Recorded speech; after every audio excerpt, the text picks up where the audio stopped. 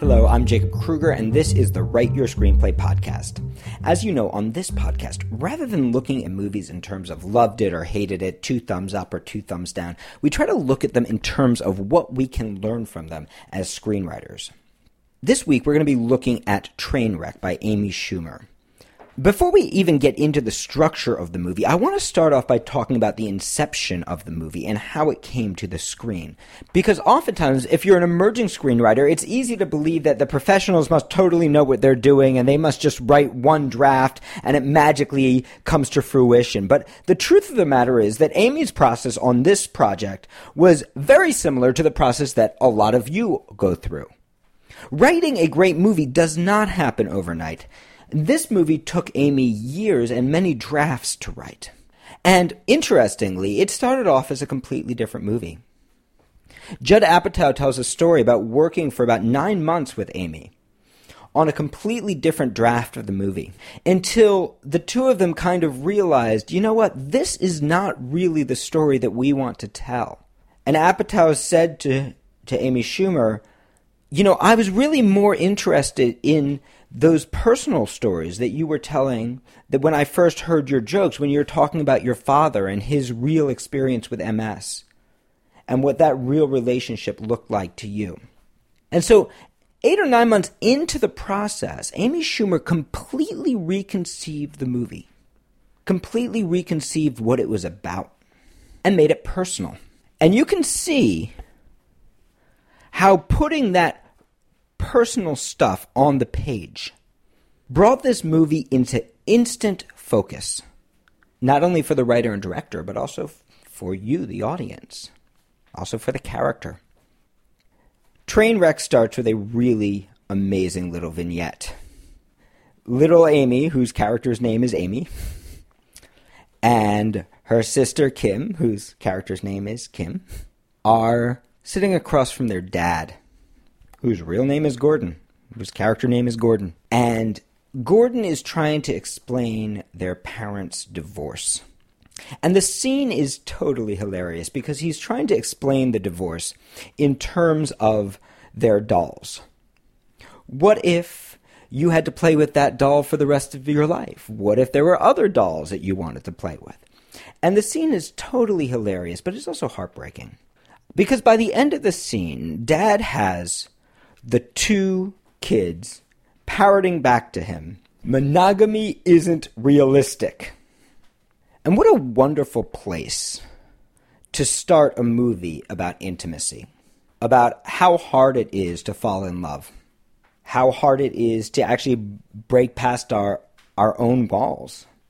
There's a really wonderful journey for Amy in this movie, and one of the things I love about that journey is that even though it hits all those traditional romantic comedy beats down to the big theatrical performance in the end to prove her love, it does it in a way that's extremely personal and extremely vulnerable and extremely truthful, and that actually looks a lot more like real love in all its messiness than a lot of romantic comedies.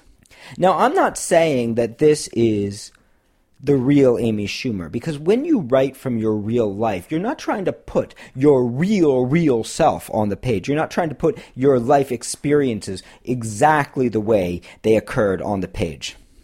You're trying to look really closely at one specific aspect of yourself, one little broken piece of yourself, or one little beautiful piece of yourself, or maybe, like this movie, a mixture of the two.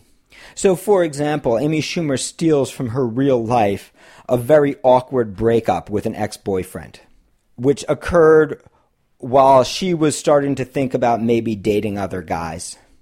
And he was getting suspicious. And he confronted her about it while she was totally high. And this is a true episode from her life. And like in the movie, rather than sitting down and being compassionate and having a real talk, she just asked if she could leave because she was just too high. And Amy Schumer actually contacted that boyfriend before putting it into the movie to make sure that it was cool with him. But what's interesting is, at least according to her interviews, Amy wasn't actually cheating on him. She was just feeling her heart wander. And that even though this character was based on Amy Schumer as she saw herself in her 20s, when she was in a lot of pain and drinking a lot and, as she describes it, not aware how much she was hurting. In her interviews, Amy talks about not being a person who actually has a lot of affairs, who has actually had a lot of one-night stands. That instead with this character, what she's done is she has amplified that part of herself around a question that Judd Apatow asked her, which is, why don't you have a boyfriend right now? She's amplified that part of herself that finds it hard to connect, to take those internal feelings and externalize them in a way that we can see and laugh at. She's exaggerating herself to find a way of goofing on herself, to find a way of enjoying her flaws and turning them into beauty. And this is what makes the movie so effective, and this is what makes the characterizations so effective. That simple little problem of intimacy. Often in romantic comedies, we get characters who are funny with no psychology, but in this romantic comedy, we have characters who are fully formed. In fact, in Different Hands, Trainwreck is not a comedy. In Different Hands, Trainwreck is a character-driven drama about a girl who can't connect. In Different Hands, Trainwreck looks a lot more like Girls or Tiny Furniture. That there's this very specific thing going on called voice. Amy Schumer's very specific voice and Judd Apatow's very specific voice that translate this drama into comedy. And this is something that if you're interested in writing a comedy, you should definitely think about, is that the best comedies do not come from trying to be funny. The best comedies come from trying to be real. From saying the things that we don't want to say. From looking at the things that we don't want to look at. And you can see this in Amy Schumer's sketch work. You can see it in Trainwreck. You can see it in shows like Louie. That comedy is just, as a wiser man than me once said, that comedy is just unrequited want. And in that way, comedy and drama are exactly the same thing. Comedy is just a way of executing unrequited want. So Amy Schumer goes on a really amazing journey, and the actual structure of that journey is not like in the typical romantic comedy, just about Amy Schumer puts on a cheerleading routine because she realizes she's really in love. Structurally, what we would call that cheerleading routine, that hilarious cheerleading routine at the end of the movie, what we would call that structurally is actually the denouement. The resolution. In a 7-act structure, we call it Act 7. That is not actually the scene where Amy changes. That's just a scene where we see the effect of her changes. The actual change happens in the scene before. The end of Act 6 in a 7-act structure. The end of that scene is actually, in a way, a mirror of that very first scene. It's actually about her relationship with her dad, and her relationship with her sister, and her relationship with herself. And it actually culminates with that really awkward hug when she allows her sister and her sister's husband to hug her. When she admits that she knows that her sister loved her father too. When she admits to herself that the reason that she's been rejecting everything that her sister has is because there's a part of her that believes that she can't have it.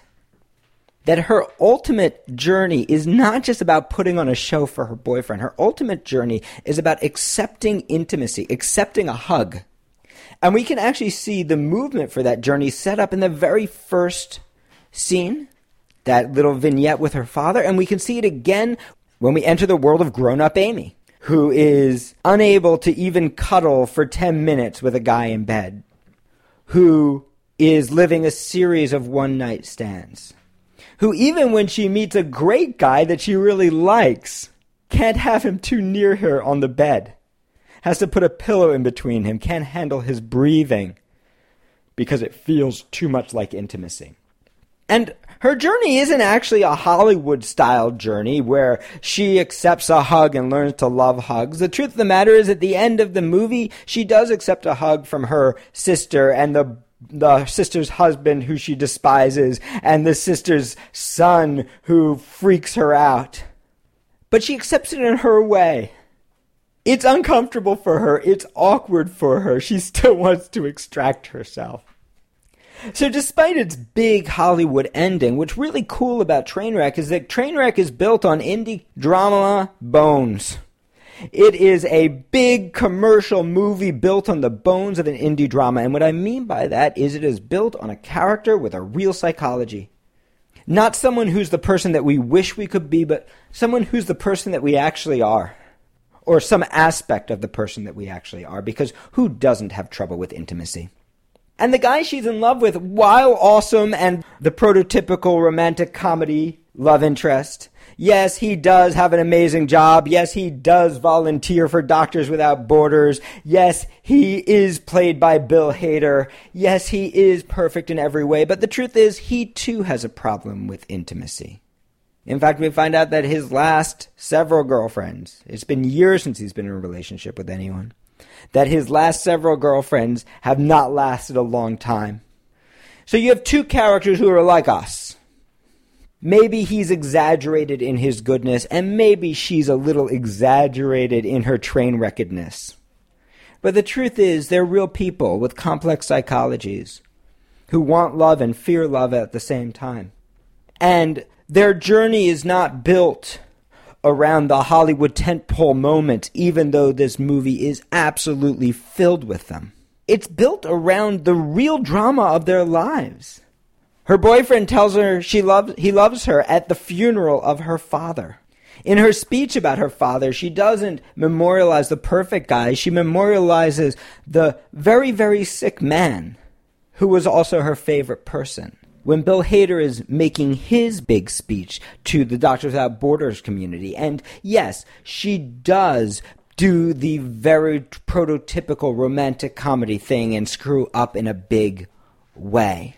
But before it sells out with its fabulous Hollywood ending, where we feel the spirit of romance triumph over everything, it also does the fight for real. In a scene that really captures what does make it so hard to put two lives together.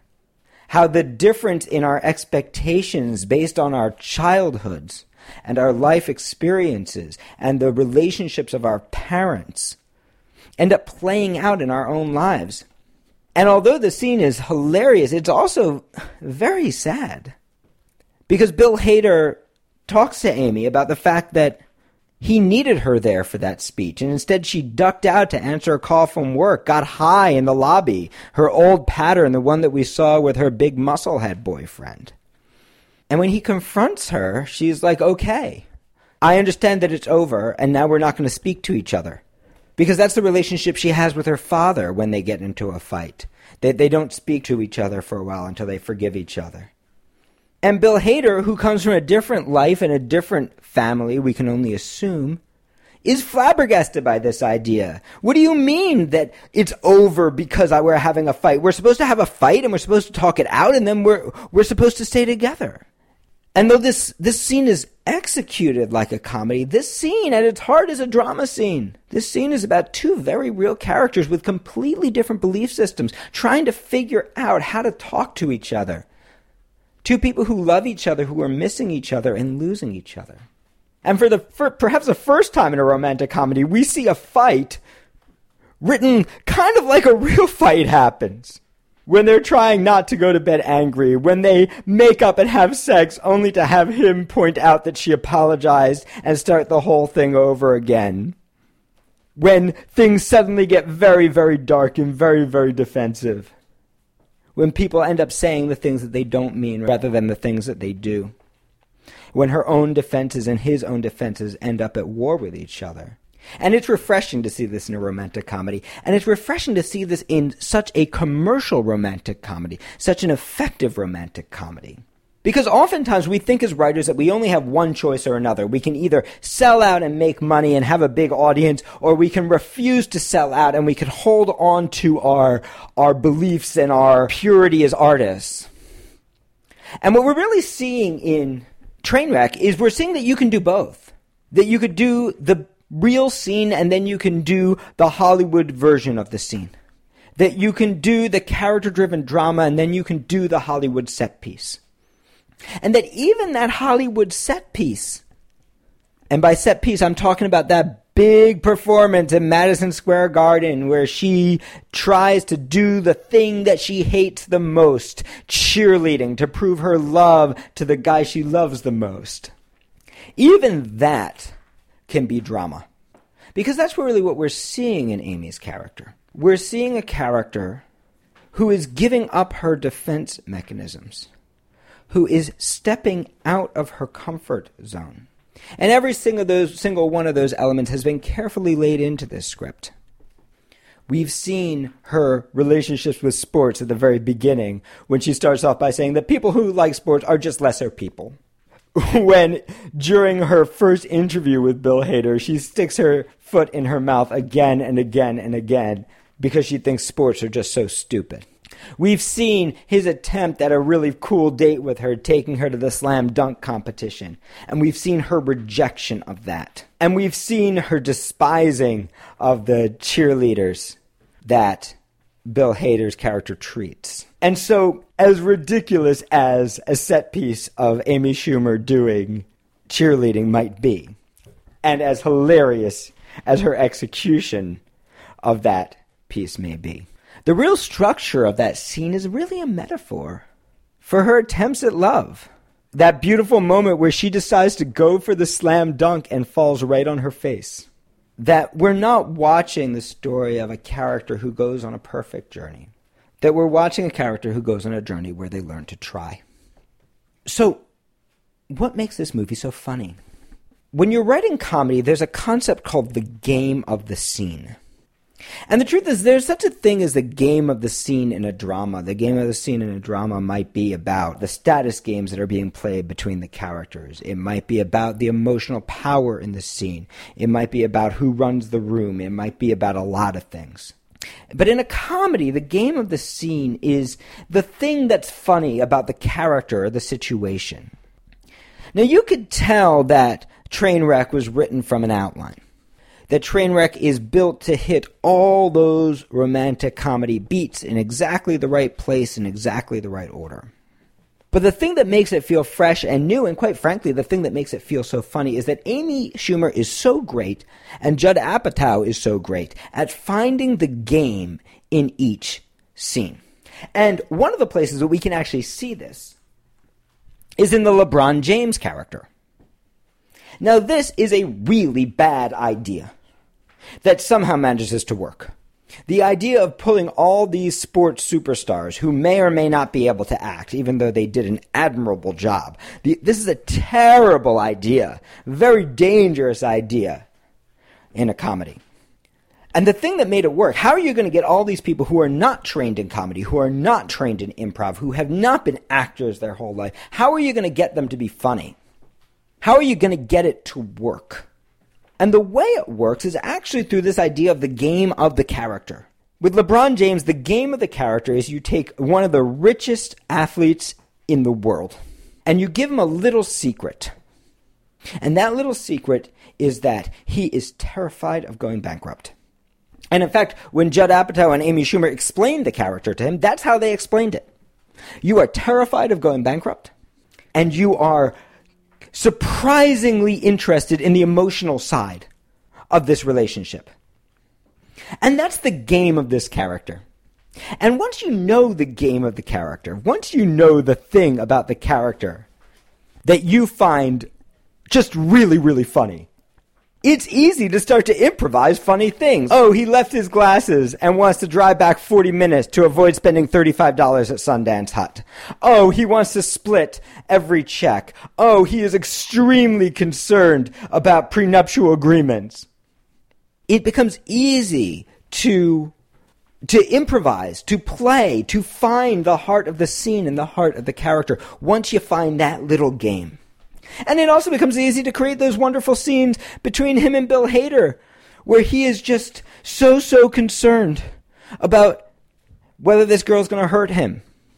The intervention, the wonderful scene where he confronts Amy about her intentions for his friend. This is called game. And the game, sometimes you know the game when you start, and sometimes you find the game by writing. But once you find the game, that little special thing, once you find the game, you just keep playing it and playing it and playing it and playing it and outdoing it and outdoing it and outdoing it. And once you've established the game, if there's a change in the game, you can appreciate it. You can appreciate it as a change in the character. You can appreciate it on not only a comedic level, but on a structural level. And of course, this concept also works with Amy's character, because she has a little game too. And this concept applies to pretty much every character. Even Amy's little nephew has a game, which is just to be interested in everything that could possibly get your butt kicked on a schoolyard. Mike Birbiglia has got a game just to be the ultimate dad. Just the goofiest, awkwardest, most dad body looking dad. The dad that she never had. Kim's got a game, which is she wants to punish her father. And though it's played for comedy, it's a dramatic game. And we can see it when she tears up his Mets posters. And we can see it when she's trying to move him to a cheaper nursing home. And we can see how it becomes structural at the funeral when Amy lashes out at Kim, thinking that she doesn't care. And Dad has a game, which is to say the most inappropriate thing at every moment, to find the thing that's going to push the buttons. Whether it's his neighbor at the nursing home, his daughters, or his friends. Tilda Swinton's character's got a game. Tilda Swinton's character, and she plays the same game again and again. Is this your one-woman show? I didn't buy the tickets. Oh, you're being fired. How could you? Her game is just to be the coldest, iciest bitch. Just to care not at all about anybody ever. And even Bill Hader's got a game. Because even while he's being the perfect, lovely, helpful, kind, vulnerable, handsome man that every girl wants, he also has a game of calling Amy out on her bullshit. And he does it with humor, like in the first scene when he tells her she can stop pretending she likes sports teams, or points out that he owns a jersey as well. And we can see it even in that wonderful last scene when he says, you know, most people, when they hit a trampoline, they go up and you just went down. And we can see it in the dramatic scenes when he tells her exactly how he feels about her not being there for his speech. All of these characters have got a game, and some of their games are comedic, and some of their games are dramatic. And the movie works, and the character works, because the actors know how to play the game, and the writer knows how to play the game. That the games become structural in the movie, just like the games that we play together become structural in our lives. And that ultimately we can understand Amy's change because we watch Amy stop playing her game, because of course Amy's got a game as well. And Amy's game is to reject everything that she really wants. Amy's game is to basically play the game of the magazine she works for, pointing fingers at everyone else's failures so she doesn't have to try. Pretending she doesn't want the things that she does so she doesn't have to fear failing it. Making fun of those around her rather than looking honestly at herself. And in this way, Trainwreck is a lot like Bridesmaids, because these are movies that could have sucked. And they could have sucked by looking at their characters with judgment. Bridesmaids very easily could have been a movie about a bunch of nasty bridesmaids. And you can see, even from the marketing campaign, that that was probably the idea that it started with. Just the nastiest, bitchiest bridesmaids ever. But if you'd actually written that movie, it would be almost unbearable to watch, because who wants to watch a bunch of nasty bridesmaids all day? It would be too hard to see ourselves in them. It was similar to Trainwreck. Bridesmaids also went through several drafts. There's an early draft where the thing that saves the day with Annie is her good old-fashioned American route. She knows how to fix a tire. And it wasn't until later drafts, when Kristen Wiig came back and rewrote the script, that it turned into a movie not about the hook, not about the big commercial idea of nasty bridesmaids, when it became a movie about what does it really mean to be yourself? What does it mean to become an authentic human being? And in that way, Trainwreck is so similar because Trainwreck could so easily have been a movie about pointing fingers at the Trainwreck girl that we all have known, or the Trainwreck guy that we all have known. It could so easily have become that movie. In fact, if for those of you who've seen that horrible interview on Facebook with the Australian interviewers asking her why her character was such a skank, some people have still tried to turn the movie into that. But the truth of the matter is that Trainwreck is not about a skanky train wreck of a girl. Trainwreck is about a girl who's trying to fall in love, who's finally gotten an opportunity to be with someone good, but can't get out of her own way. Trainwreck is a story about how hard it is to actually open yourself to another human being, whether you're the famous doctor or the struggling journalist. Trainwreck is not about the commercial hook and the commercial moments that draw you into the movie and make the producers happy. Trainwreck is not about the commercial hook and the commercial moments and the commercial set pieces and the commercial formula that gets butts in seats and makes producers happy. Trainwreck and the success of Trainwreck is about a character's journey. Not a character that we're judging or pointing fingers at, but a character who's doing an exaggerated version of something that every single one of us has done. Who's going on an exaggerated version of a journey that every one of us has longed for. And who's making the mistakes that every one of us has made. And this is the root of drama, and this is the root of comedy. This is the game of Trainwreck, which is not the game of watching the messed up girl mess up, but the game of watching the scared girl learn to be brave enough to try. And there's one last concept that I want to talk about, because oftentimes in our writing, we end up having the same defenses as Amy Schumer. We end up judging other people's writing so that we don't have to look at our own. We end up protecting ourselves from the truth of our voice, so we don't have to risk being judged or rejected. We end up having the one-night stands with this scene or that scene, rather than committing to the resources that we need to actually go on the journey of a full draft. We protect ourselves by trying to write on the surface because it's scary to get underneath. And that is a problem that is not just reserved for beginning writers, that is a problem that the superstars suffer as well. And that sometimes you do have to spend 8 months on a script before you find your real way in, before you discover what the movie is really about for you. And then you do have to have the courage to go for that slam dunk that you're not sure if you can hit. You do have to have the courage to be vulnerable enough to risk being cliche, to risk not being as good as you want to be. And you do have to confront your own stuff from your own childhood and your own mistaken beliefs to hopefully take your character on a journey that transcends your own. So thank you for joining me for this podcast. If you'd like to study with me in New York City, online, on our international retreats, or as part of our 6-month one-on-one mentorship program, please check out my website, www.writeyourscreenplay.com.